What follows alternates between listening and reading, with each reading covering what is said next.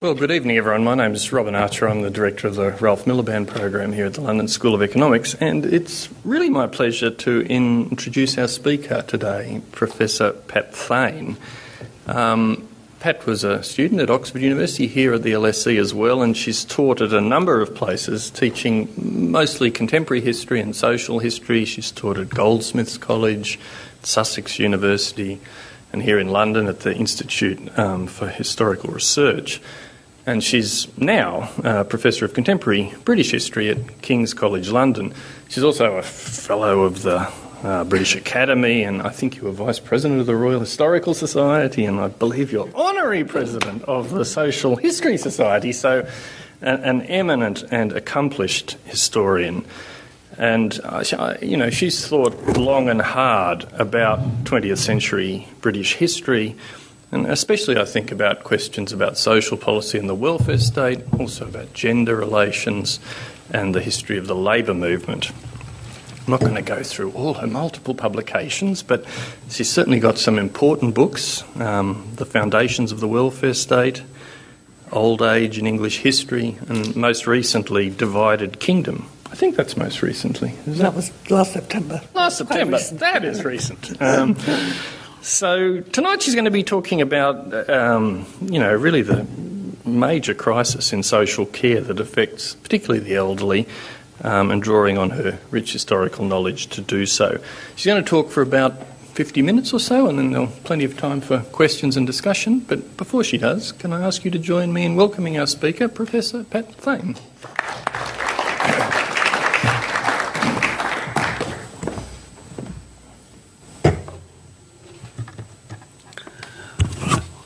Right, that does seem to be working. Right, thank you very much, Robin, for inviting me. It's nice to be back at LSE, where I did my PhD many years ago. I was supervised then by Richard Titmuss and Brian Abel-Smith, and it was they who got me interested in the history of old age, because they persuaded me to do my thesis on the history of old age pensions policy. They were advising the Labour Party on pensions policy at the time, and they wanted to know how pensions had got to the state that they were in by then. And since then, I've continued to be interested in the history of old age, hence today, and also more generally in the relationship between history and contemporary policy, and the ways in which the study of history can help us to understand how current policy issues came about, and perhaps give some ideas about ways of thinking about resolving them. So today I'm going to be talking almost entirely about the history of social care. I don't have any magic solutions to how to resolve the present problems. Hang on, I need to... How do I play with the overhead? Sorry.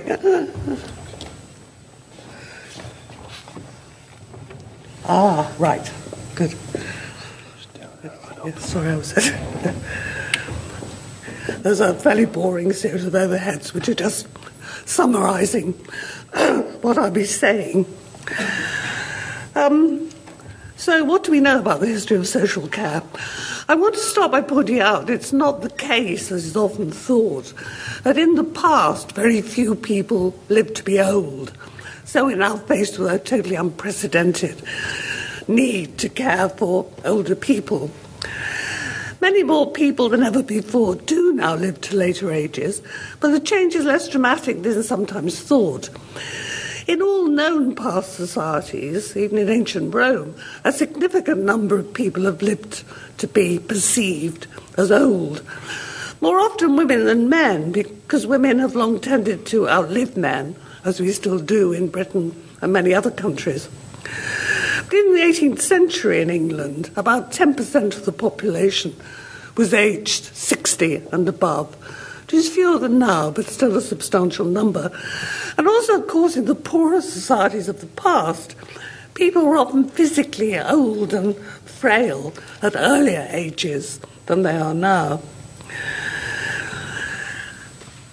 Indeed, everyday references to care for older people in the past, like many comparisons between now and then, tend to be afflicted by golden ageism, the belief that things are always better in the past, always getting worse in the present.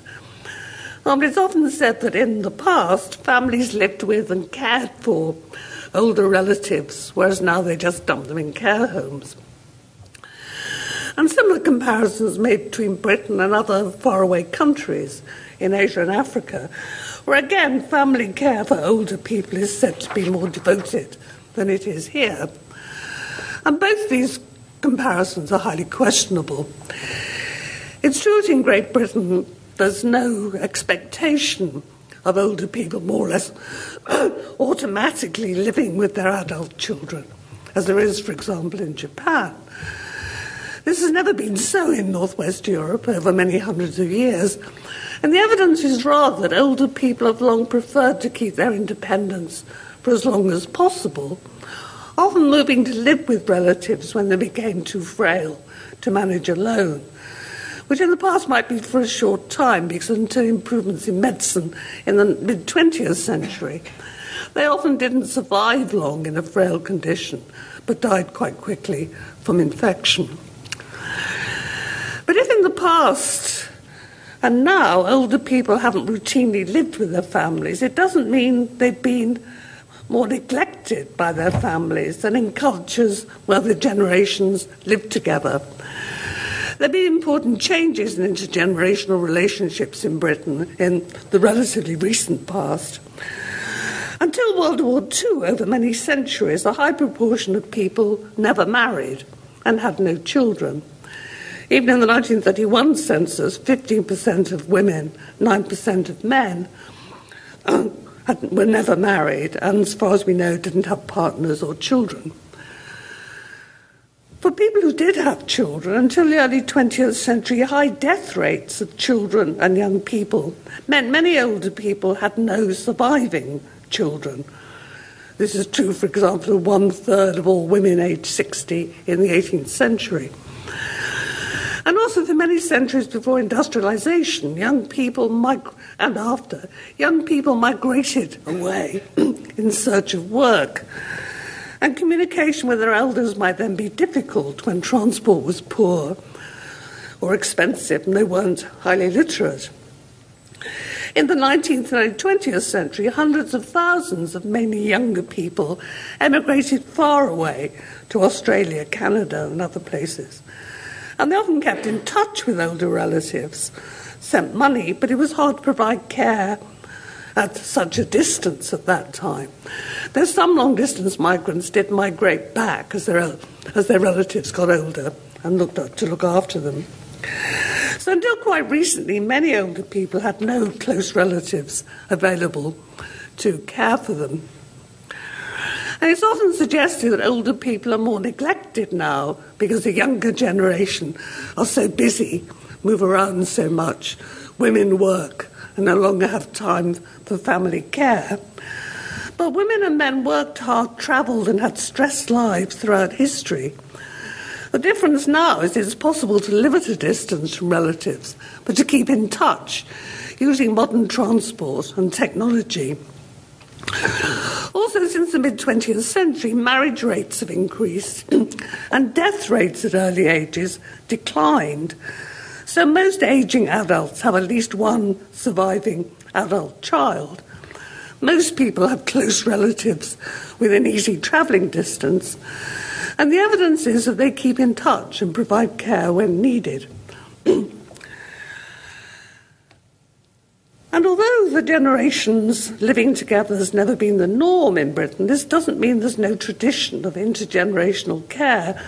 The evidence rather is that when older and younger generations did survive and lived reasonably close, they supported each other whenever they could and when it was needed. And it was always quite common for some close relatives, where they survived, to live close to older people, for adult children to help ageing parents living nearby. As I'll say later, for ageing parents to help them in return. And to live living separately but in close contact was often a conscious choice for as long as the older person could manage alone, partly because they preferred to keep their independence, but also because they were aware of the possible tensions when families shared a home. There were folk tales, even in medieval Europe, warning older people of the dangers of moving in with their children, who might increasingly marginalise and neglect them, especially if the older person handed over their property. So it's important... Sorry, I've lost the... It's important not to romanticise extended family living and assume it always entails cosy, caring relationships. The most alarming evidence about this comes from Japan, where, as I've said, it's normal for older people to live with their adult children, but there's evidence of high levels of abuse of elders within the family. One national survey claimed that 1 in 2 family carers had subjected frail older relatives to abuse.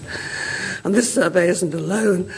But I don't know of comparable evidence for other countries, for this country or for anywhere else in Europe.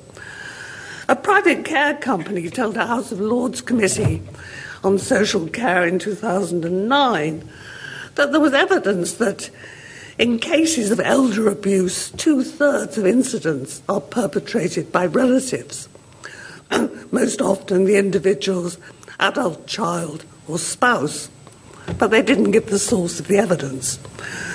But when we know how much domestic violence there is in this country and the extent of child abuse, we shouldn't be surprised that elder abuse can occur within families.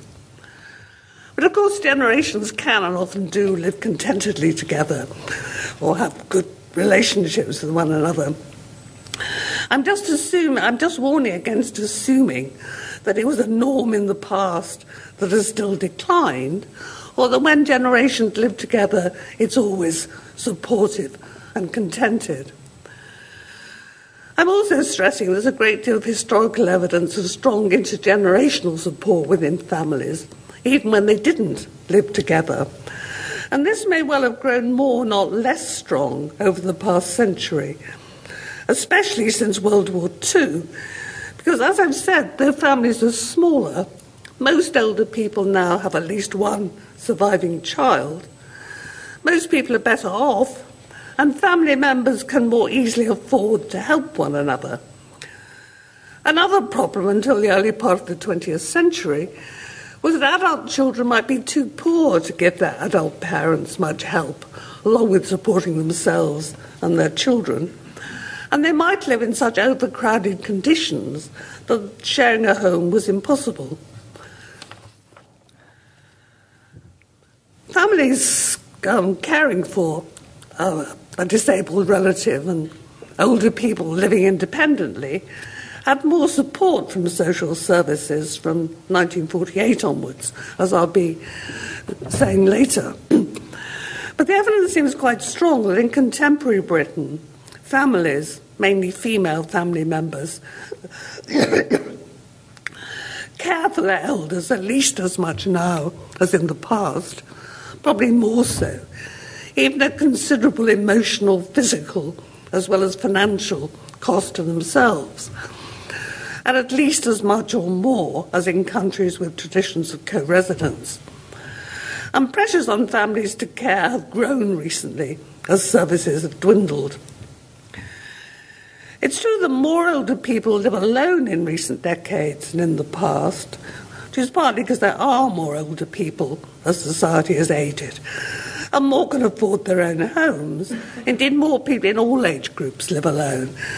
But they aren't necessarily cut off from close contact with friends and family. Though some older people sadly are isolated and lonely, and indeed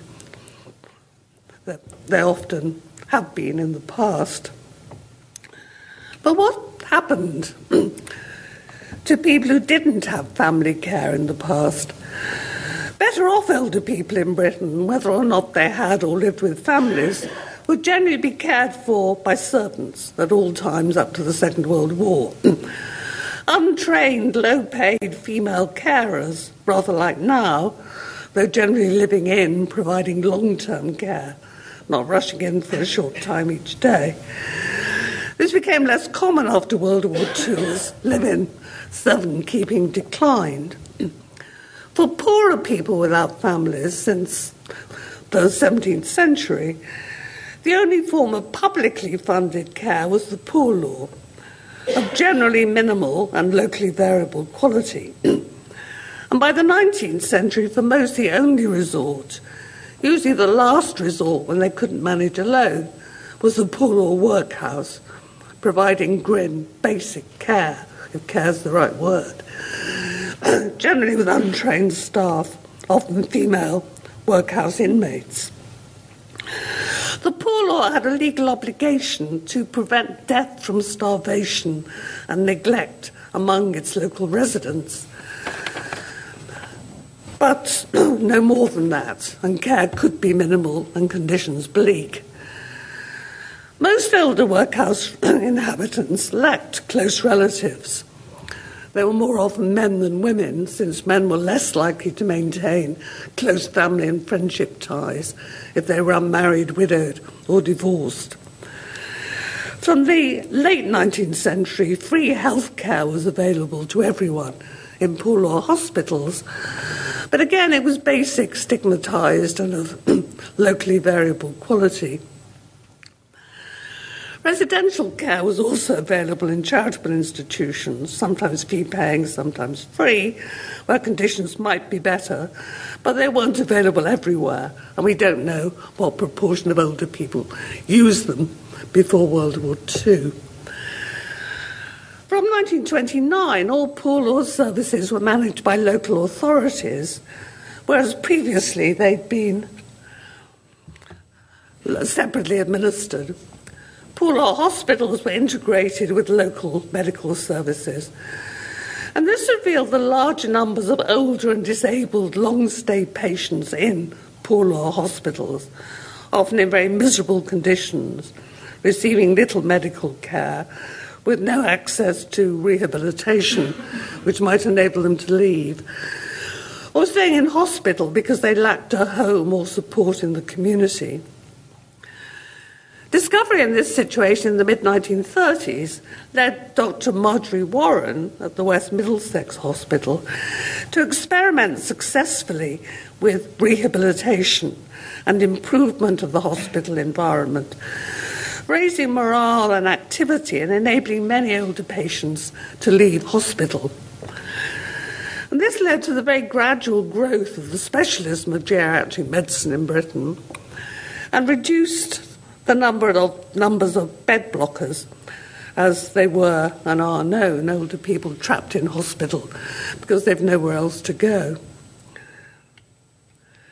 During World War II, surveys revealed extensive hidden need among older people living in the community, with minimal or no health or social care. This led to some improvements, but their needs didn't receive high priority among the extensive wartime proposals for social reform after the war. After the war, the Labour government's National Assistance Act in 1948 abolished the Poor Law and required local authorities for the first time to provide residential accommodation for older and disabled people deemed in need of care and attention not otherwise available to them, and to improve community services.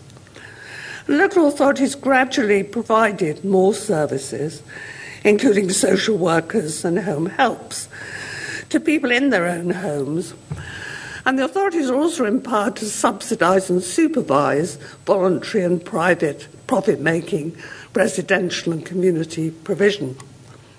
Voluntary action continued to be important in the post-war welfare state. For example, the Women's Voluntary Service providing Meals on Wheels for older and disabled people at home, a service which long continued but has recently declined due to cuts to local authority budgets. And from 1948, there was the first time a clear division between healthcare services provided by the National Health Service, also founded in 1948, and social care services. An important difference between them was that NHS care was provided free at the point of delivery, while local authority social care, residential or in the community, was paid for on a means-tested basis. And local authorities lost control of hospitals to the National Health Service. There was no attempt at integration of health and social services, and they operated within different administrative boundaries, though older and disabled people often needed both simultaneously, as they still do. The means test for social services was less onerous than it later became, because at this time, few people using such services owned expensive homes or other capital, or had substantial savings. But this lack of integration of health and social care was criticised from the very beginning. In 1948, the leaders of the newly formed British Geriatric Society produced a report for the BMA called The Care and Treatment of the Elderly and Infirm. This summarised the dismal state of health and social care for people over 60 and the foreseeable costs of continued neglect as their numbers grew, as they clearly were likely to do. They recommended coordinated medical and rehabilitation services based in general hospitals and linked with community services. But geriatric care was in its infancy, was of low status, and the report had very little impact on policy. The new NHS offered no guidelines on the treatment of older people.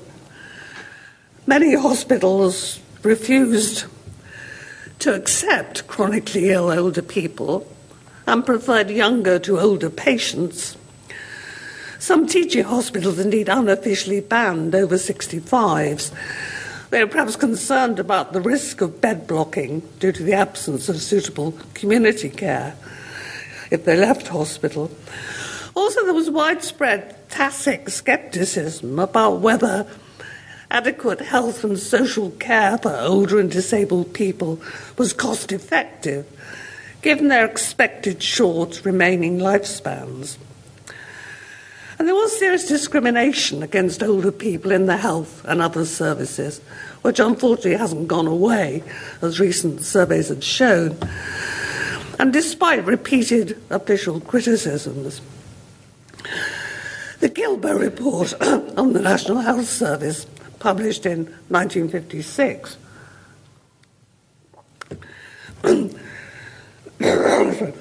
drew on research by Richard Titmuss and Brian Abel-Smith to comment on the poor health and community services for older people still. Local social services were too often withheld from older people living with their families on the grounds that families could and should provide, despite evidence that families were already doing their best and could do very little more without support. Because if elder relatives were very frail, for example, suffering from dementia, that required specialist help, and families needed help. A major reason why local social services were limited and charged for in 1948 was that in the difficult post-war economic situation, the Labour government couldn't afford wholly to fulfil its ambitions for a universal welfare state. Services which everybody could use, including the health service and the education system, were free. Those needed only by more restricted populations, often regarded as lower status, including older, disabled or very poor people, were provided by the voluntary sector where possible, were means-tested and had low priority for expansion.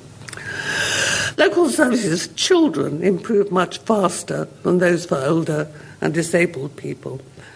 Again, there was a certain discrimination against older and disabled people.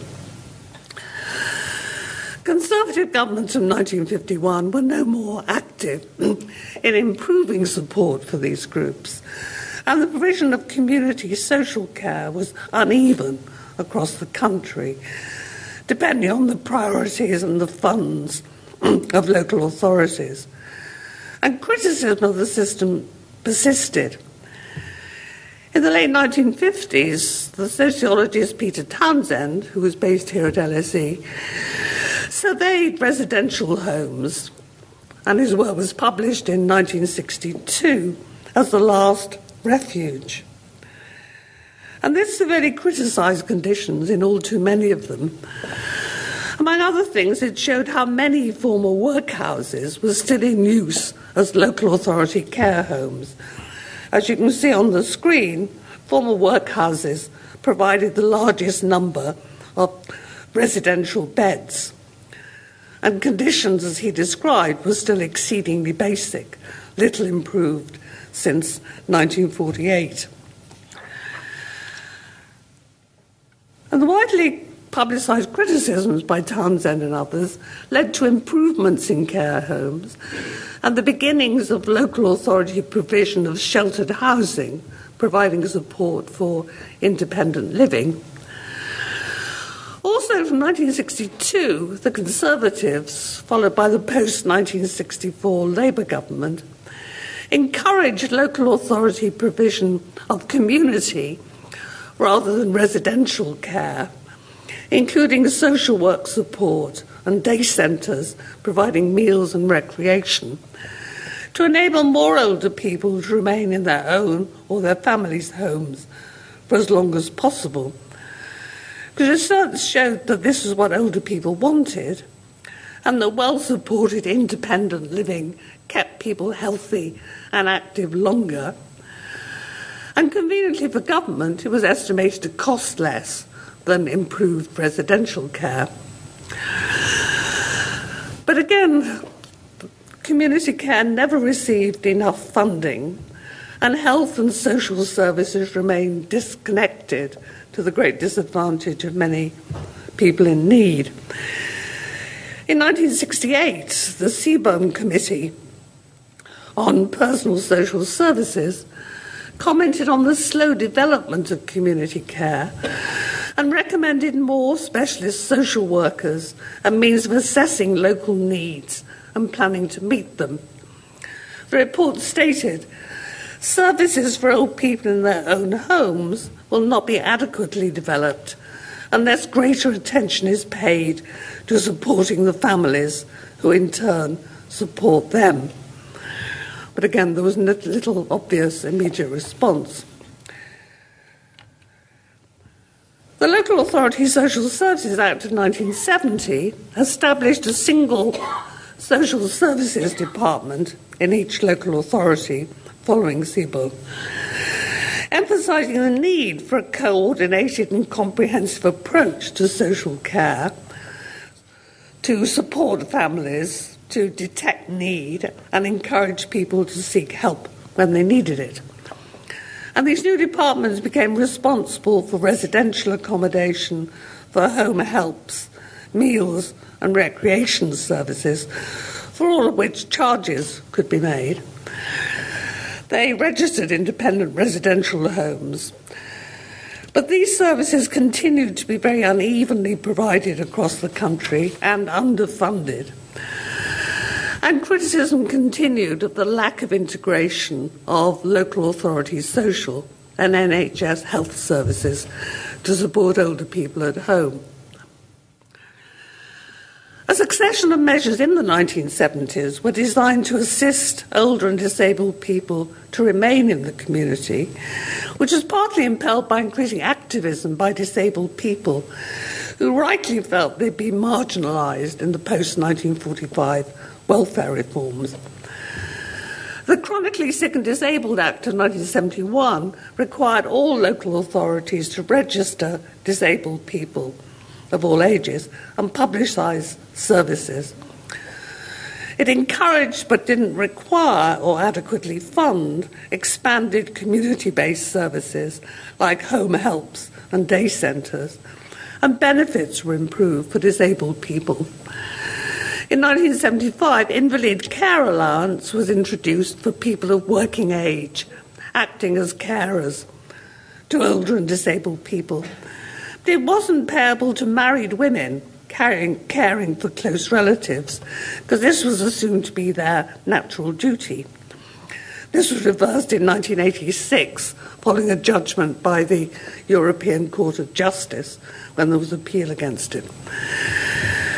People above state pension age were also debarred from the allowance, although they were the majority of carers, and this carried on. So the Act, though supporting some carers, withheld support from the two largest groups of carers, married women and older people, and the allowances were quite low.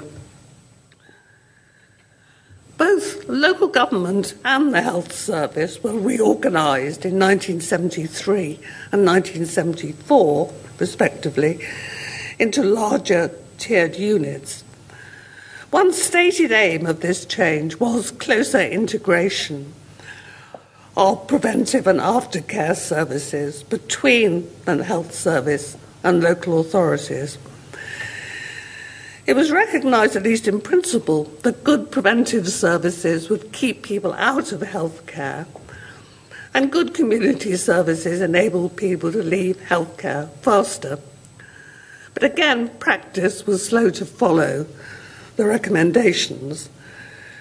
NHS services were run at a local level by new area health authorities, and they and the local governments authorities were required to establish joint consultative committees to advise on planning and operation of services of common concern, and recommended to establish joint planning teams to integrate care, especially for older and disabled people. And in 1976, joint financial arrangements were introduced to assist cooperation, enabling NHS funds to be used on collaborative projects with local authority social services. But the collaboration was never fully effective because the funding was never adequate in the financial crises of the 1970s. And generally, care for older and disabled people has never had high priority in government policy making when it's competing with other demands, as it always is. So once again, there were good ideas for expansion and coordination of services, but they weren't fully implemented. And certainly the planned integration wasn't effective by the time Margaret Thatcher came to power in 1979. The shift from institutional to community care moved even faster under Thatcher's government in the 80s, along with cuts to public spending and a preference for private over public provision. Also, Margaret Thatcher believed that families were neglecting their responsibilities to older and disabled people and should be pressured to care for them. Pressure that few, in fact, needed. But she bought into that conventional view. A succession of official documents in the 1980s emphasised the need to improve services for older and disabled people and promoted the idea of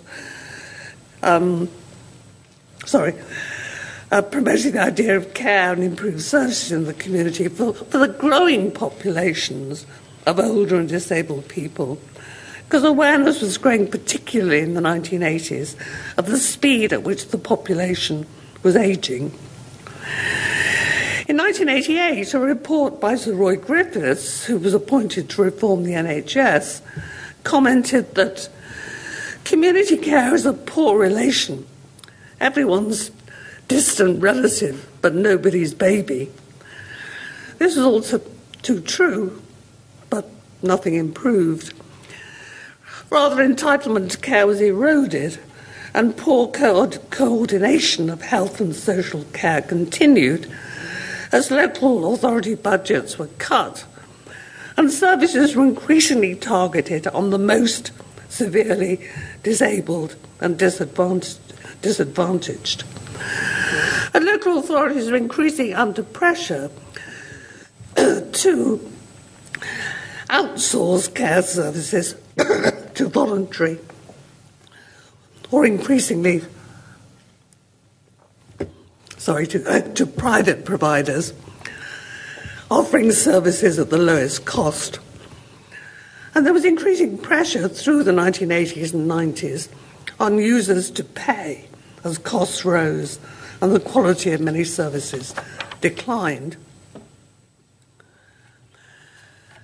Then shortly before his election in 1997, Tony Blair proclaimed, "I don't want our children brought up in a country where the only way pensioners can get long-term care is by sending them home."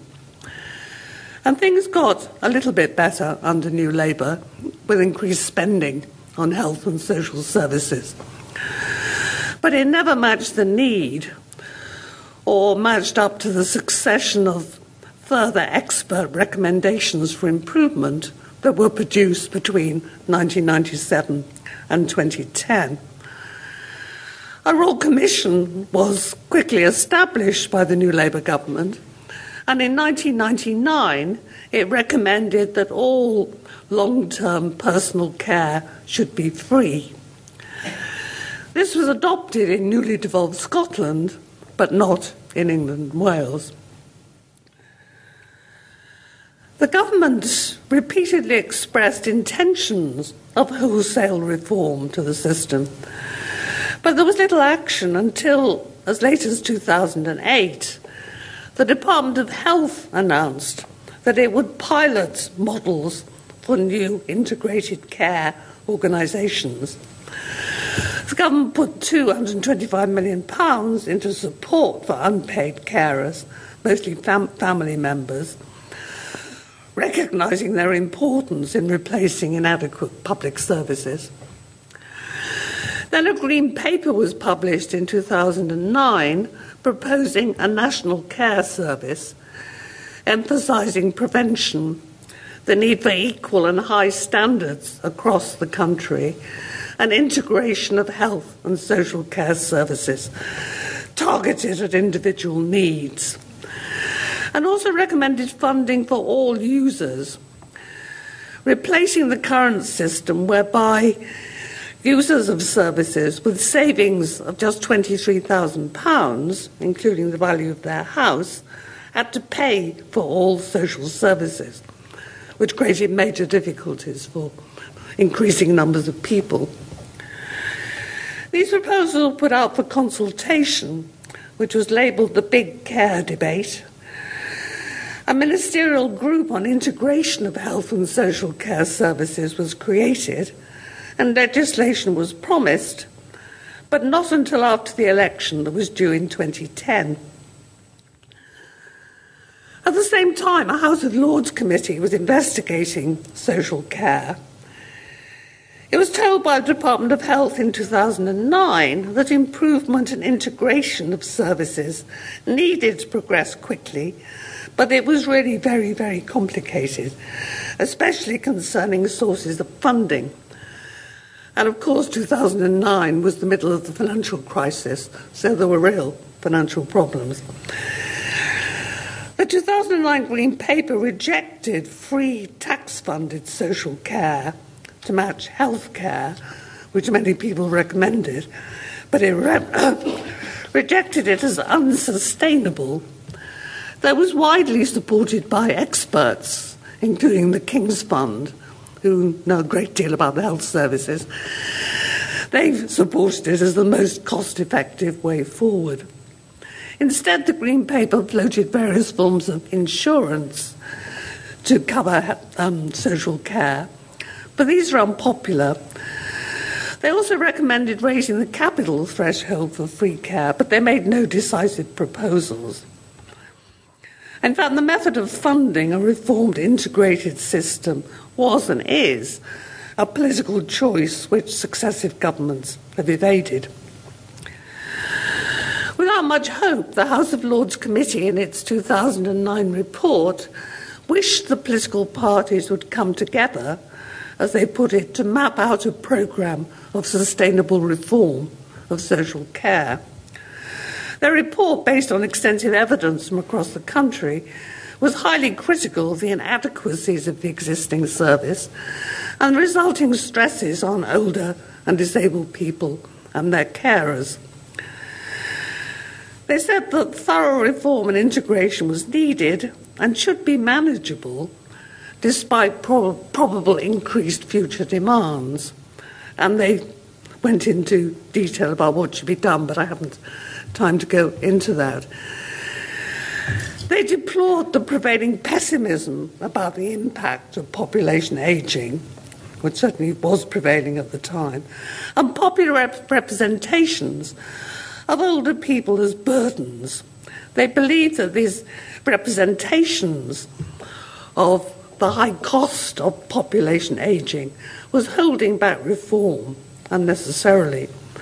And they pointed out that longer life expectancy didn't necessarily mean longer years of sickness. In reality, more people remaining fit and healthy to later ages. But prevention and public health measures, they argued, were necessary to support this tendency to be fitter for longer. For example, they praised the government's ban on smoking in public places, but more was needed. But they believed that pervading the whole system of social care is a persistent ageism, both overt and covert, and this was a major reason why there had been so little improvement. So they supported many of the proposals in the 2009 Green Paper, but concluded that the problems and the options for solving funding reform have long been known, and prime opportunities to initiate reform have been squandered. The failure to grasp this nettle is sadly indicative of the low priority given to social care by successive administrations, and this must not continue. But it did continue. Little changed before the 2010 election, and the failures continued after Labour lost the election and the coalition took over. The coalition quickly published a document, a vision for social care, and appointed yet another commission under Andrew Dilnot on funding of care and support. This reported in 2011 proposing a lifetime cap of £35,000 on individual liability for care costs, since existing means testing was excluding too many people from adequate care. This was partly accepted in the 2014 Care Act, but the cap was set at £72,000, £118,000 for residential care. This was due to be implemented in April 2016 until the present Conservative government delayed it to April 2020, so we await the outcome. Meanwhile, since 2010, austerity policies have severely cut local authority budgets, and the NHS has persistent funding shortfalls. There's still no general integration of health and social care, though there are some local experiments. There's a great deal of evidence of the deterioration of community care, and care in some, though not all, residential homes, and of older people trapped in hospital because there's no suitable care elsewhere. So our care system has never been perfect, but at a time when more people are living longer than ever before, it seems to be reaching a low point, some say on the brink of collapse. But as a final and perhaps less depressing point, I want to discuss how, throughout time, it's important to think of older people as not only recipients of care, as burdens on other people, since they've often also been and are caregivers, probably more now than ever. A survey by Age UK discovered that 1 in 7 people aged over 80 in Britain provided unpaid care, most often for a husband, wife, partner, or disabled adult child. Age UK say the numbers have shot up in recent years because of the decline in local services. And older people caring for others, old and young, is nothing new, including grandmothers looking after grandchildren, whether they share a home or live nearby. This has a long history. Also, older people looking after disabled adult children, who also now tend to live longer than in the past, when they were more vulnerable to infection. As I've already mentioned, not only are people on average living longer, they remain healthy and active later in life, and so can do more for others for longer. A survey by what was then the Women's Royal Voluntary Service, and now is the Royal Voluntary Service, in 2011 revealed that people over 65 are a high proportion of volunteers, both formally through voluntary organisations. About 30% of over 60s volunteer regularly, and informally by helping relatives, friends and neighbours. In 2011, 65% of people over 65 regularly helped elderly neighbours and were the most likely age group to do so. 30% helped neighbours aged under 65. 49% looked after young children, including grandchildren, sometimes retiring from paid work themselves to do so. And support of this type is growing because of the growing costs of childcare and the deterioration of support services. So the value of older people's formal volunteering has been estimated at 10 billion a year saved to public social services. That of informal social care at 34 billion a year. And at the same time, more older people are staying longer in the workforce, paying taxes and contributing to the economy. So on balance, older people are putting more into the economy still than they take out, despite a lot of the negative talk about the effect of society ageing. Also, far from lavishing their money on their own pleasures, as much rhetoric about intergenerational inequity would have it, 31% of grandparents save to help grandchildren buy a home, 16% in their 60s, 1/3 in their 70s give financial support to children and grandchildren. So older people have always made a significant contribution to their families and communities, and they still do. They care as well as being cared for. And the care that the more fortunate older people can give is urgently needed, as is much improved and integrated residential and community care for less fortunate older people. So to conclude, when the modern system of health and social care was introduced in 1948, a period of gradual improvement followed until the 1980s. But provision was never ideal, and it faced persistent criticism for its inadequacy until today. These criticisms were ignored with remarkable persistency by governments of all persuasions who avoided decisive action, despite the issues and possible solutions being clearly spelled out time and again. This long-run failure is having a serious impact on the health service and on the viability of the residential and home care sectors. Just this week, an accountancy firm reported that more than 100 UK private care home operators collapsed in 2018, and over the past 5 years, a total of 400 have done so. And they warn that many patients will then have nowhere to go but hospitals. They say these firms are buckling under the pressure of funding cuts, crippling debt, and rising costs. We have to suspect that discrimination against older and disabled people is part of the reason for the failure of governments to act. They continue not to have a high priority for government action. And frail people can't launch the protests that have ameliorated other forms of discrimination. The long history of government promises of change, but continued underfunding and failure to act, is profoundly worrying, and recent government statements provide no reason to be optimistic for the future.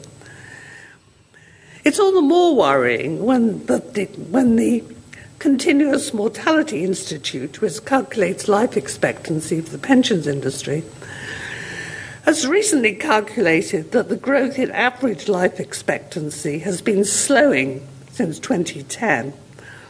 And in the past year, it fell by about 6 months for the first time in decades, which is out of line with other high-income countries, and not with the United States, where life expectancy has been declining for the last 2 years.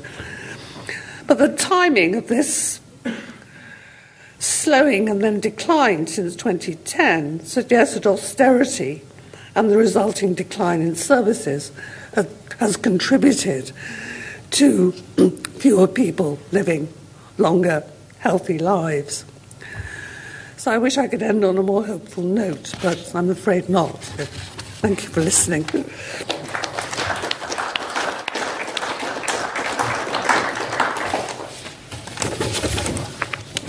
So, do you want to come over here or stay over there? There's a pad here and a wobbly table. So, we've got a good chunk of time for questions. Who would like to kick off? Any initial thoughts? While you're getting your thoughts together, let me just ask you something. It's this point you ended on about the role of discrimination, because, looked at from another sort of political point of view, it's often said that older people vote more than younger people and so on. So you might think there was an electoral incentive to actually do more for older people than some other groups. So how does one assess the different weight of those things? And, presumably older people are not discriminating against themselves. I assume that many of the ones who actually vote are not the ones who are most in need of that kind of care. But, obviously pensions have been protected. Though, again, pensions have always been really quite low. They've never been, state pensions have never been enough to live on since they were first introduced in 1908.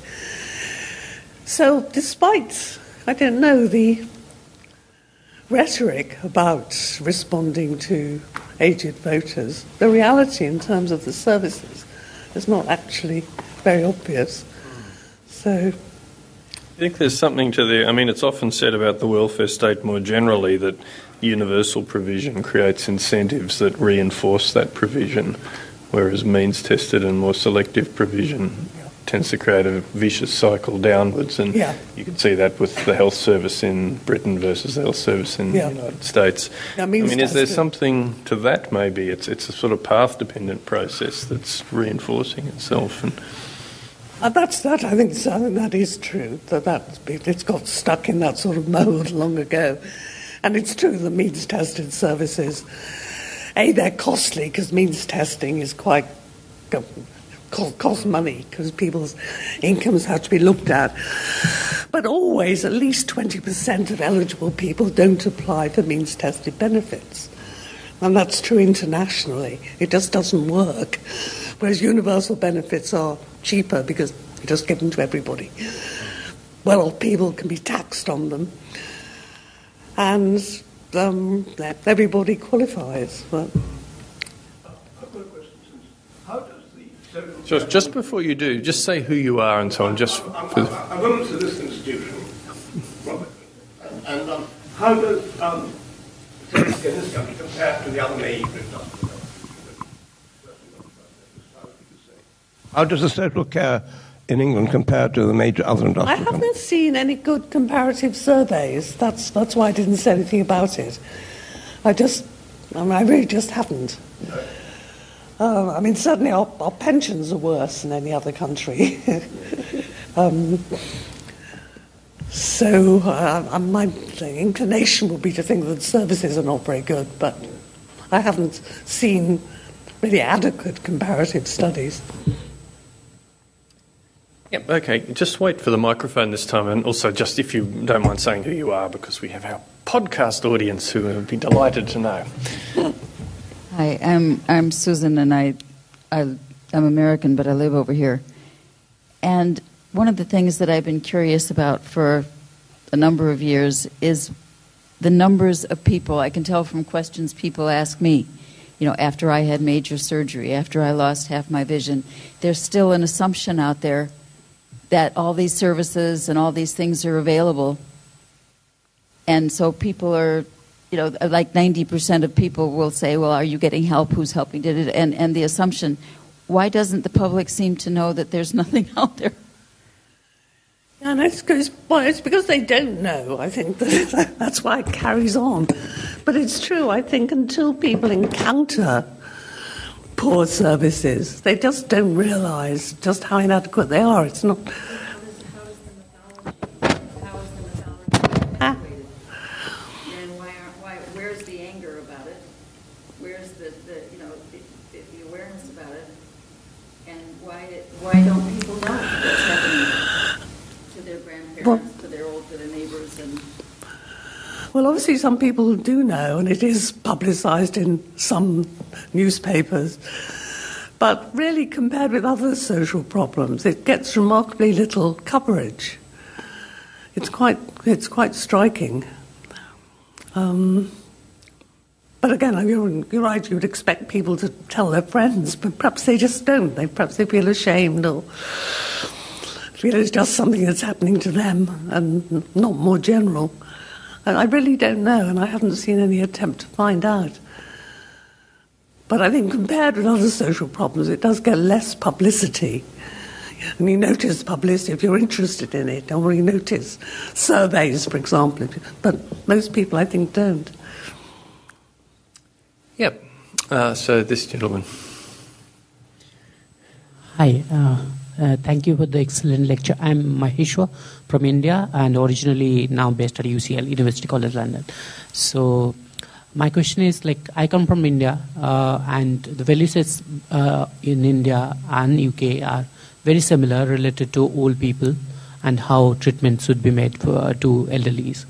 But I listened to your excellent speech and you kept telling me about a chronological history of how evolution has happened, how sensitivities are growing gradually, but there is not sufficiently enough sensitivity, obviously.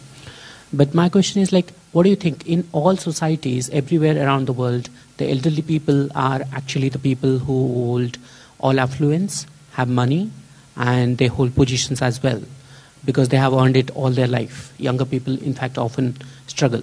But what makes this appealing position wherein the governments in place are not taking care of the elderlies? Because these are the people who have contributed all their life to the countries and the cultures and the economy and everything else. But why is this apathy? Why is this growing again? Because as far as I see, United Kingdom, I'm very new to United Kingdom, obviously, but at the same time, I observe that there is a huge greying population, and this greying population is becoming a matter of great concern. I come from a background of global health, so I see it as a problem as such, because we just recently got published a paper on global aging in the Lancet very recently, just 3 days ago, and that talks about how global aging is a major problem. So what do you think is the major reason why this apathy is growing, and why is governments around the world and government in particular in UK is apathetic towards the conditions of elderly, especially? You said that there are lots of very well-off older people, and it's true, there are also a lot of very poor older people. And the division between rich and the inequality within the generations is certainly as great as that between the generations. And there has been a certain rhetoric in recent years about how all old people have got these incredibly expensive houses and wonderful pensions, and they spend their time on cruises around the world, which may be true of a minority, but there's a very large number of older people in really quite severe poverty. As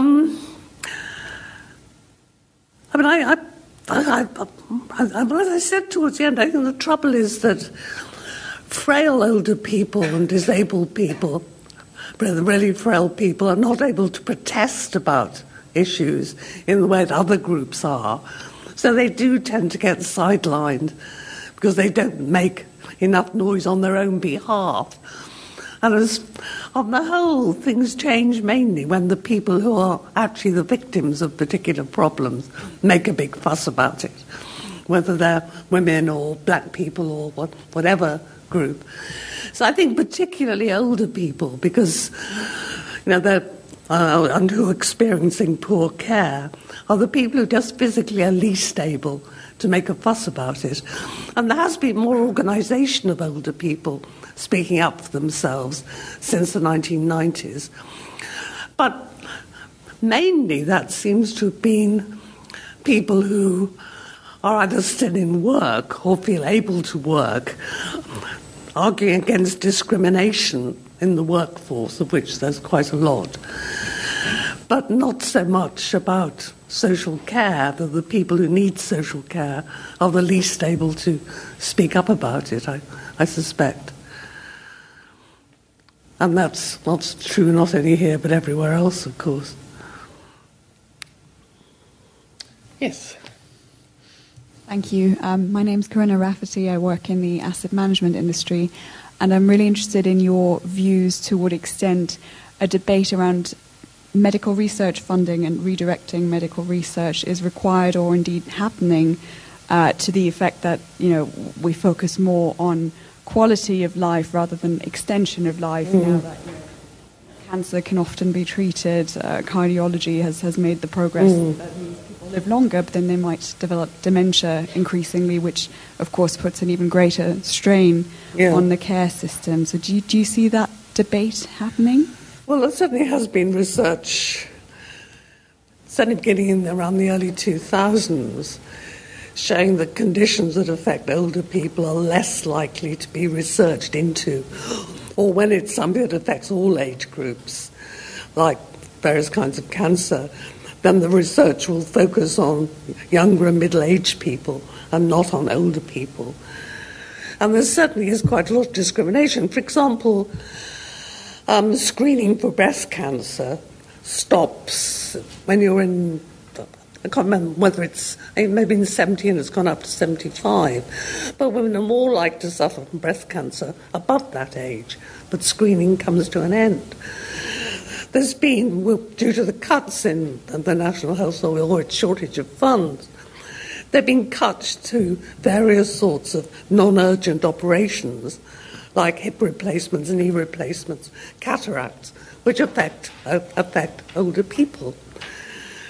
And that does seem to, it has been commented on over the years, but it doesn't. It seems to be getting worse rather than better. That the very thing, because, if you've got arthritic hips and knees, then it really impedes you getting around, looking after yourself and being helpful to other people. And if people are having to wait, as they often are, 18 months, 2 years for such operations, it's disadvantaged them very badly. So it seems to be a situation that is getting worse, not better, unfortunately. It's a very dismal story.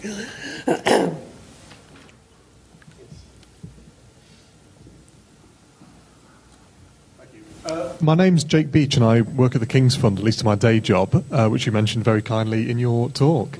Well, they're very important. Well, thank you. Basically, I'm going to ask what I think is the obvious question. We're going round the houses again with another green paper. This one's been delayed several times since 2017 and it's been recently delayed again. Basically, the obvious question is, of course, is this time any different? Do you think this green paper will have an impact that DILNOT didn't, for example, or the previous green paper didn't? And has anything changed, and is it likely to change in the near future? Well, it is hard to be optimistic, isn't it? And of course, we don't know what... I thought we'd have a whole evening without mentioning Brexit, but one doesn't know what effect that will have. And really the history of these perfectly good proposals coming out and then nothing happening or very little happening is so persistent since 1948 that it's very hard to see it turning around now when austerity still rules whatever Theresa May say about it disappearing, there's no actual sign of it. And to improve services, there'd have to be a significant increase in taxation. There's no other way to do it. Or, something useful like at last revising council tax valuations, which hasn't been changed since 1993. I mean, there are ways in which money could be raised. But one somehow, I don't feel much hope that it will happen, but it'd be nice to be wrong.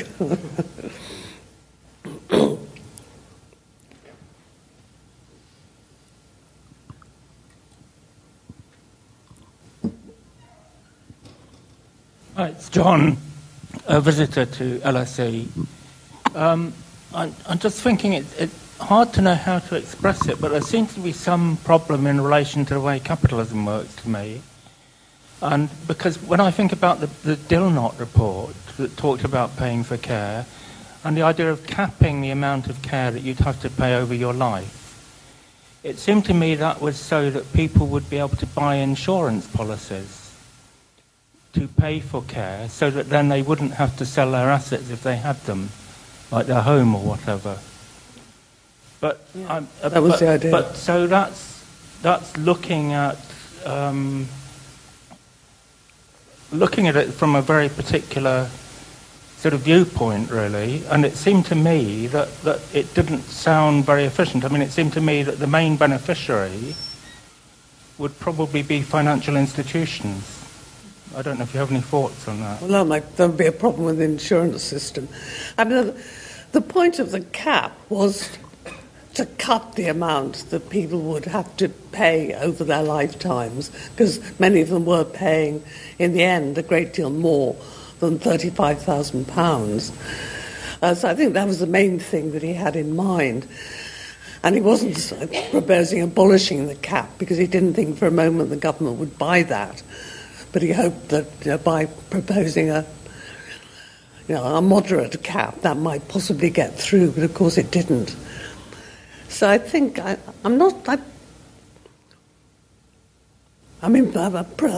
insurance has been proposed, as it was in the 2009 Green Paper, and not taken forward. But there's always been so much criticism of it. It's been very unpopular, partly for the kind of reasons you suggest. And it's not terribly efficient. So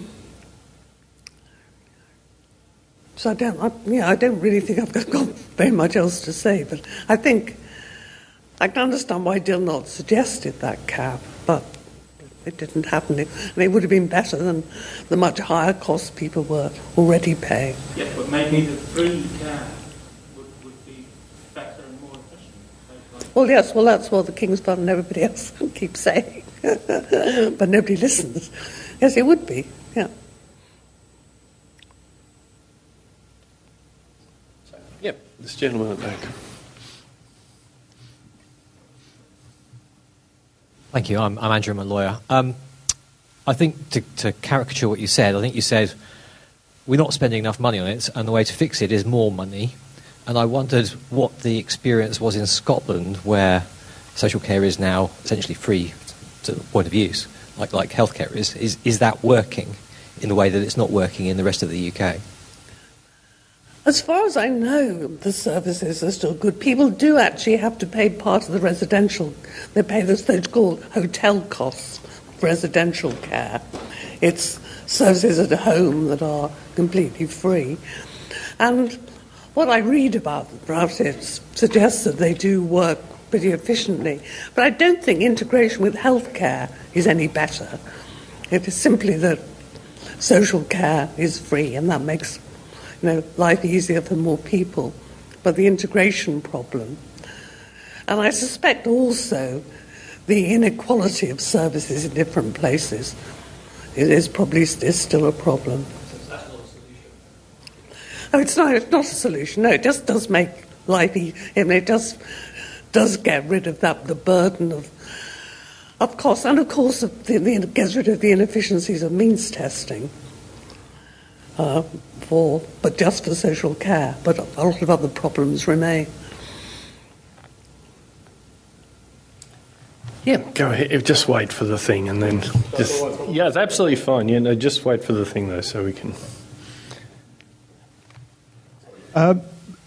Me again. I was basically going to ask a question. So when the government kind of pushes back on kind of social care reform, two things are often sort of put out as reasons why we don't necessarily either need to worry about it or it's not an issue.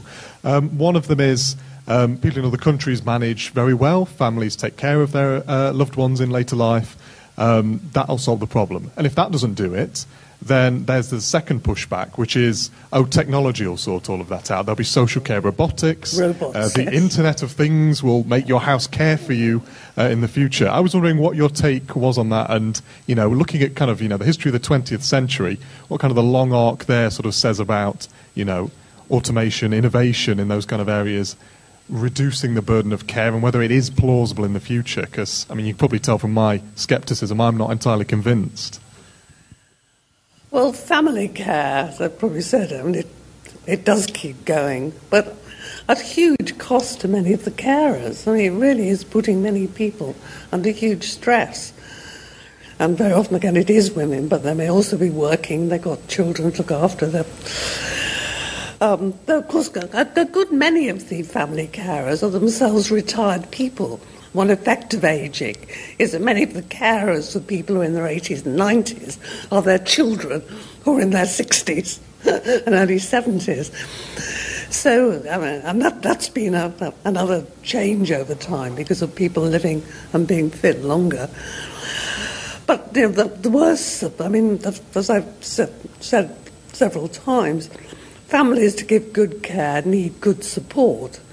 And if they're not getting support, which they're not, or get less and less they are, it's very hard for them. And there's a lot of evidence of the stress it places on people. As for robots, I don't know enough about artificial intelligence to know what the reality is. There's something really very depressing about the thought of being looked after by a robot as you get older, a lonely older person. All you've got is some machine pretending to be a human being. It's not. In the past, I'm not sure how much technology must have made... And clearly things like having alarms and people being able to communicate more, even having telephones, makes life easier, and computers and just being able to communicate more with other people I think has been a real advantage to many people. And no doubt AI can do something, but like you, I'm deeply sceptical about it. So, anybody else who wants to chip in? Yep, this lady at the back.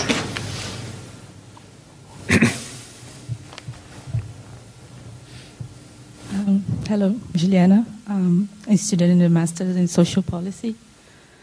I'm also a former civil servant in the Ministry of Social Development in Brazil. So, comparing both situations, like back in Brazil and here, I don't know if, now just an insight, and I don't know if it's a proper question, but also related to the fact that why it's not a problem as, I would say, public focused or highlighted as other problems, for example, education and children care, if it's not related to the, I'd say, the concept of productivity as well. So talking about children care and talk about education is always related to the potential productivity of those future citizens, and also connected to, I would say, releasing women to work. And if it's not, the social care can, turn to this, I would say, feminist as well agenda, that as women are the main carers as well, if they're going to face as well in the future another barrier for their careers as well. Just my question. Yeah, well, that's certainly true. And I do think, I mean, it's another aspect of the discrimination against older people, that education and younger people are the kind of the hopes of the future, so it's important, whereas older people are kind of past it, they've had it, even though more and more of them are actually in the workforce and are doing very extremely useful things in society as volunteering has become more and more important. But I do think that cast of mind, that in the end older people, it's not quite worth bothering, is quite deeply embedded in the culture, and not only in British culture.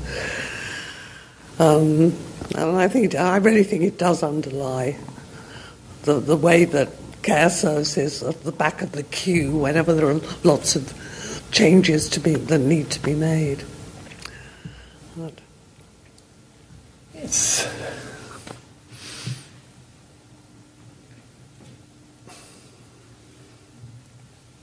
Hi, I'm Georgia. I'm from the NHS. Thank you for your talk. I suppose what I took away from it is that you've highlighted cultural change and more money as some of the possible solutions. What would you say about the persistent workforce issues and how difficult it is to recruit people to caring roles? Well, it's partly because they're so low paid and so badly treated. And the number of carers are actually earning less than the minimum wage because they're not paid for travelling, for example, particularly in country areas where they might do quite a lot of travelling. But even in towns, it takes a bit of time to get from one part of London to another. So, they're more victims of the endless cuts, but also the low status of the whole issue of caring. So many of them are low paid, but above all, they're so underpaid that it's only attractive to people who can't get anything else. And I don't see any sign of that. It's getting worse, if anything, rather than better. It's one more depressing feature of the whole story. So, have we got anybody else? I think if everybody's had their go, I think I should... first of all, I should thank you all for your questions, because I think there were some very interesting questions. There are also some very well-informed questions. But I do want to thank our speaker too. I mean, I think you sort of explored at the beginning interesting both generational changes and the absence of generational changes and things that are thought to have changed that hadn't. And then you went on in the second half to discuss, the emergence of this separation between healthcare and social care after the Second World War, and both the gradual improvement that's taken place since then and also the persistent failure. And I think there's clearly a challenge that's set out from what you've said that's a matter of high political importance. So thank you, Professor Thain, for an excellent talk. Can you join me in thanking our speaker, Professor Thain?